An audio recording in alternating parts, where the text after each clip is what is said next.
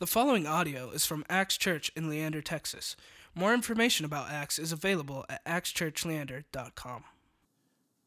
That day when evening came, he said to his disciples, "Let us go over to the other side." Leaving the crowd behind, they took him along just as he was in the boat. There were also other boats with him. A furious squall came up, and the waves broke over the boat so that it was nearly swamped. Jesus was in the stern, sleeping on a cushion. The disciples woke him up and said to him, "Teacher, don't you care if we drown?" He got up, rebuked the wind, and said to the waves, "Quiet, be still." Then the wind died down, and it was completely calm. He said to his disciples, "Why are you so afraid? Do you still have no faith?" They were terrified and asked each other, "Who is this? Even the wind and the waves obey him." This is God's word for today. We're going to pray, though, and just ask God to speak as we encounter him in his word in Mark. Lord, you are a God who has power. You are a God who speaks and reality changes. Lord, we lift up this message to you. We ask that your Spirit speaks. We ask that we come to understand you in this world that we live in a little bit better. God, we say this all in your Son's precious name. Amen. So today we're talking about a storm. And I once heard a pastor, in fact, my home congregation pastor, talk about storms in our life, and he said there's only 3 categories that you fall in.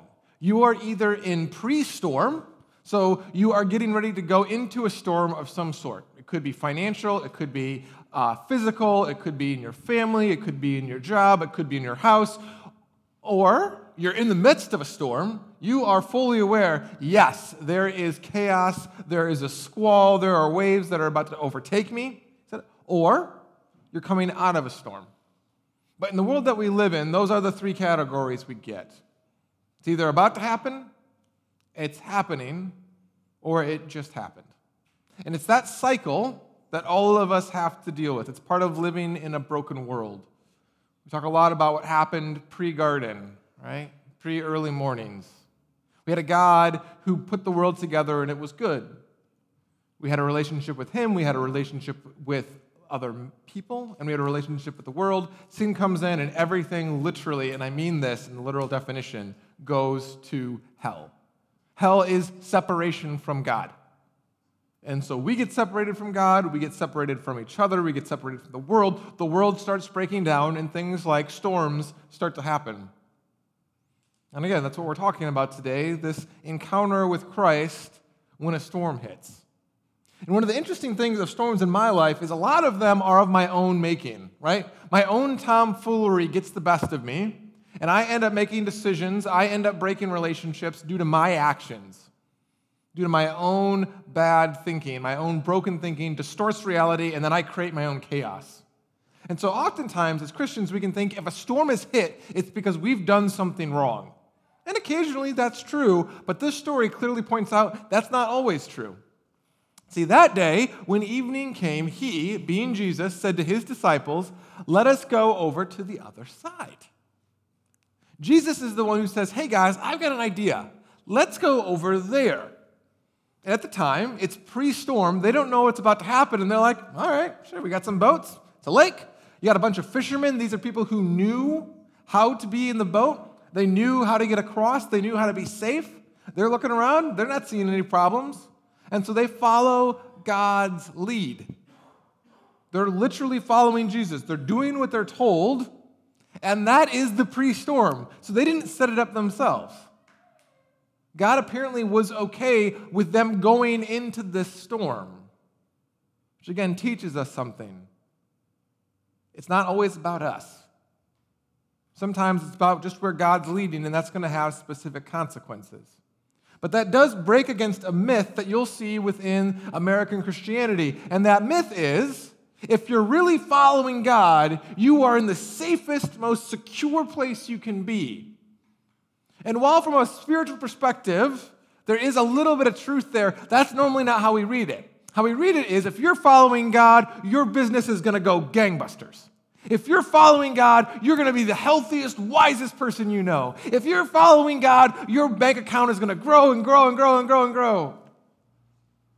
It's this myth that says if you're following God, there ain't going to be any storms. That doesn't align with Scripture. It doesn't align with Jesus' own teaching. This is how he describes what following him looks like. He says, brother will betray brother to death, and a father his child. Children will rebel against their parents and have them put to death. You will be hated by everyone because of me, but the one who stands firm to the end will be saved. Does this seem like a safe plan? Does he seem like he's telling them, hey guys, guess what? Follow me and everything's going to be just all roses and smelling nice. No hurt and no pain. Your family's going to do great. You're going to do great. That's not the story. That's not the Jesus that we're following, which then makes the context of what happens in the storm a lot more real. But the reality is that we have this spiritual issue called sin, right? It breaks things down. Talked about that. Breaks down all relationships. But that spiritual war that we're in, that spiritual reality has physical consequences. So when we're following Jesus, we're going into a broken world. We're going into a world that is full of whirlwinds and tornadoes and all kinds of chaos. And he sends us into the middle of that. He sends us into the middle of hurting people who specialize in hurting people. And we're not just against the forces of nature. This isn't just normal chaos. This is directed chaos. Right? He says, you are up against the evil one. Satan, Lucifer, the tempter. There is something directing this hurt and this pain, trying to make it worse. He sends us into a war zone. And so it makes sense that we're going to take some bruises. We're going to take some hits. It's not going to be comfortable. It's not going to be easy. He says this in Matthew. He says, what I tell you in the dark, speak in the daylight. What is whispered in your ear, proclaim on the roofs. Do not be afraid of those who can kill the body, but cannot kill the soul. Rather, be afraid of the one who can destroy both the soul and the body in hell. He's saying, guys, you are playing for bigger stakes than just a worldly perspective. It's actually worse than you know, he says. And so it's going to be harder than you know. But he compares that with just a little while later. He says this. He says, but are not 2 sparrows sold for a penny? Yet not one of them will fall to the ground outside your Father's care. And even the very hairs on your head are all numbered, so don't be afraid. You are worth more than many sparrows. So he combines, it's going to be hard, with, but you're still in your Father's care. Right? And he talks about these sparrows, and in ancient Israel at the time, you would go offer sacrifices. It was how you connected to God. And the least sacrifice you could buy, the smallest one, you could get 2 sparrows for a penny. They were practically worthless. And God says he knows every single one of them. And then he says something that's almost ridiculous. He goes, the very hairs on your head are all numbered. Now let me tell you, I specialize in myself, right? I know where my moles are. I know where I'm getting a little bit heftier on the waist. I know if there's a scratch on my body. I specialize in the body and the physicalness of Joshua McHenry Miller. And yet I don't know every hair on my head. Is it hundreds? Is it thousands? I mean, some of you have less hair, so it's a little bit easier to track. But the reality is we have a God who specializes in every cell that we have. Think about that for a second. Every cell, that means he knows where the cancer's at. He knows when the body is going to start to deteriorate even before you do. He understands what's happening. And then I love this last line, because it's almost like Jesus is using, not almost, Jesus is using language to make a point. Don't be afraid. You're worth more than a lot of sparrows. You see, we are still in the care of God, even in the storm, even in the hurt, even in the spiritual reality that we live in a broken world. We're not out of God's plan. And in fact, the reality is he's still working. He still has a plan in those situations. Every detail, every moment, all the hurt, all the chaos, all the confusion, God is still moving. Christ's plan is still being put into place. And we're going to see that in the story, but hear this clearly. Look, whatever stage of storm you're in, pre, during, or post, God is moving in that moment. The Savior, the foundation that we're going to build ourselves on, is still in control. And that's the takeaway here. We're going to see that in a second. So the story goes on. So they're in the boat. They're following Jesus. All right, let's do this thing. And leaving the crowd behind, they took him along just as he was in the boat. There were also other boats with them. So you've got this little caravan of boats crossing the lake. But a furious squall came up, and the waves broke over the boat, so it was nearly swamped. Now notice all of a sudden we are using nautical terms, right? This isn't a small storm. A squall is a very specific type of storm. It's a type of storm where if you are a boater, if you're a fisherman, like a bunch of folks in Jesus' group was, a squall meant something really bad, right? It's grab your ankles, start praying. We're not sure if we're going to get out of this. And all of a sudden, you've got the boat that's nearly swamped. And again, I think we can feel this way sometimes, right? The boat's starting to take on water, and we're like, God, this is not okay. Are we okay? Is this going to be okay? And then, really, this is just funny.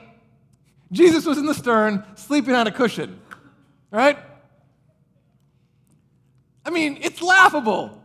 Squall, massive storm. Jesus passed out, taking his afternoon nap. Like, we think this way, right? And we all feel this way. God, don't you see what's happening down here? Are you sleeping? The story that they're learning about in kids' ministry, at one point Elijah is talking about the other God, and he talks some smack. And literally, this is him talking smack, because their gods aren't doing anything. And he goes, oh, is your God using the bathroom? Right? Did you take a lunch break? Is that what happened? But we can feel that way. God, this is an inopportune time not to be moving, not to be active, not to be speaking to us. And we can think it's out of his control. That's what the disciples do, right? They wake him up, teacher. Don't you care? Don't you care? And this is that moment, this is that crux, right? This is where it becomes a bit more personal, where it becomes more real, because all of us are pre, during, or post. And even if it's not in our lives, then it's in the lives of our family who just got the diagnosis, who just lost their job. It's the lives of our friends who just got a divorce. It's in the lives of our community where we see tearing itself to pieces. And we cry out, well, don't you care? And what's awesome is that Jesus responds, Jesus acts. When does he calm the storm? After they ask him to. Think about that for a moment. He responded to their cry. We're going to take a moment. We're going to pause. Typically, and we will pray after the sermon, but I just want to take a moment that we can cry out to God for. Maybe it's a storm in your own life. Maybe it's a relationship. Maybe it has something to do with work. Maybe it has to do with 1,000 other things. Maybe there's a storm in your own life where you're like, God, I'm going to cry out to you about this right now. Or maybe it's a storm in someone else's life, someone who's hurting. I just want to take a moment to actually pray. And so I'm going to lead us in a prayer, and then I'm just going to be silent for a little bit, where we can pray for those in our lives who are in the midst of that storm and cry out to them. And then we're going to see how God responds to those cries. Heavenly Father, Lord, we live in a broken world where the chaos and the hurt and the squalls and the waves can seem all too strong for us. Lord, we come before you now with our personal storms. We come before you now with the storms of those in our life.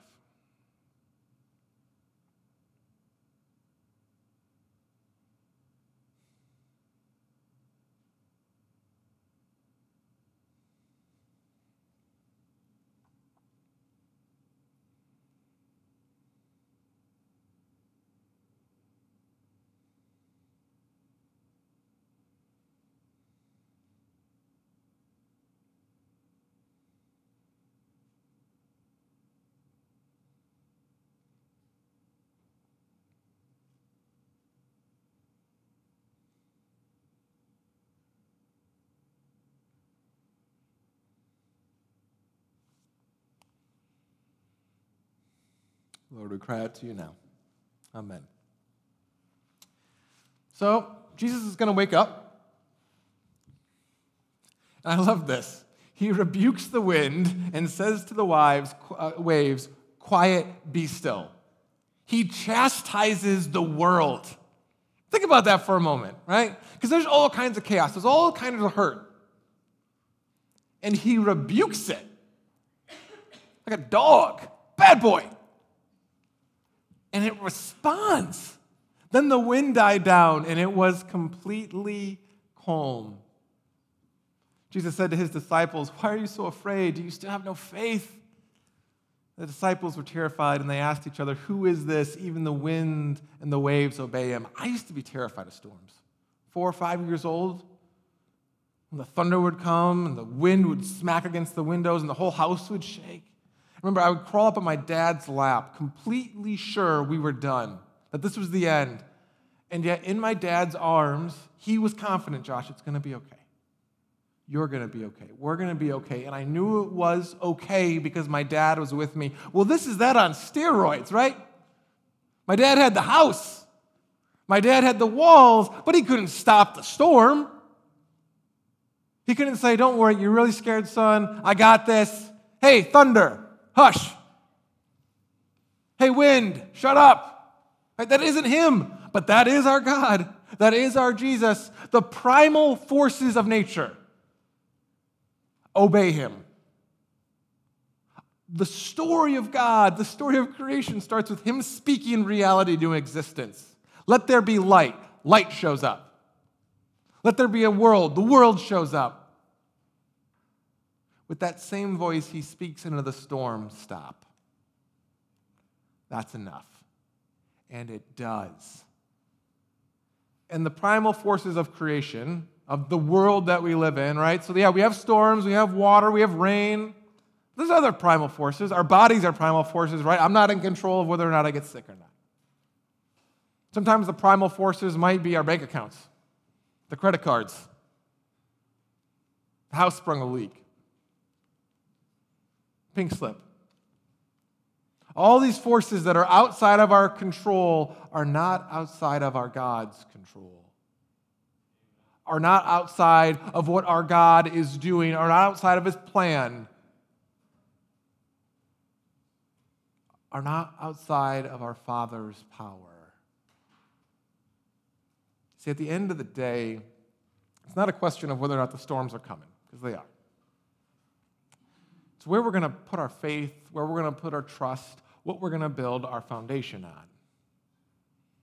Jesus told a parable about another storm, and he says this. He says, therefore, anyone who hears these words of mine and puts them into practice is like a wise man who built his house on the rock. The rain came down, the streams rose, and the winds blew and beat against that house, yet it did not fall because it had its foundation on the rock.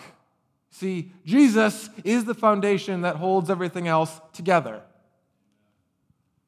But everyone who hears these words of mine and does not put them into practice, well, that's like a foolish man who built on the sand. The rain comes down, the streams rose, and the winds blew against it and beat against that house, and it fell with a great crash. The world is constantly yelling at us to put our hope, put our foundation in something other than Christ. Get your bank account big enough and you'll be safe. Nope, it can be wiped out in a day. Work out. Do all the right things and you'll be safe. No. Hit by a bus, you still get cancer. You can do everything right according to the world's way, and it's still a foundation of sand.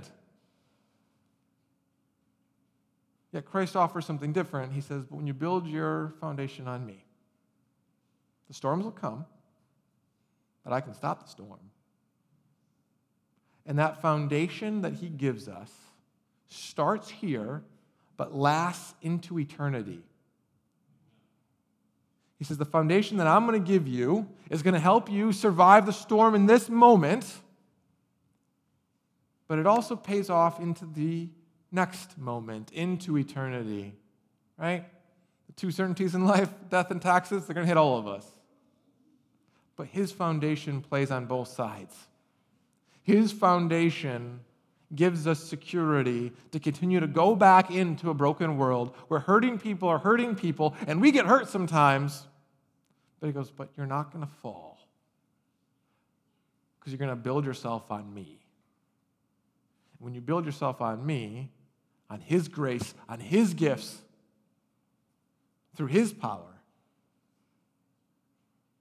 well, then you really are aligned with his plan. You really are right where you're supposed to be. And he will take care of you. He will give you daily bread, now and into eternity. I'm going to invite the band up. We're going to start a song, Jesus Savior Pilot Me, which is rather appropriate given the topic of today's message. And that's going to lead into a time of confession, a time where we can just be honest and vulnerable with God that, you know what, I've created some of my own storms. My own broken thinking got me into some places I shouldn't be. And God's going to encounter us there, and he's going to forgive us. It's also a time where you might just be in the midst of a storm, and you might say, God, I just need you in the boat. I need to know you're here, and he's going to be there too. We're going to lead into communion, right? Community union, but also the sacrament, the sacred moment where we believe God shows up and he says, I'm going to do life with you. I'm going to be present with you. You're not alone. Heavenly Father, Lord, we pray that you continue to speak into the storms of our life. Lord, that you move in your timing and your will and your good plan. Lord, we pray that you move. Lord, we say this all in your Son's precious name. Amen. Thank you for listening to this podcast from Acts Church in Leander, Texas. Feel free to share this message with others and stay connected with us at actschurchleander.com.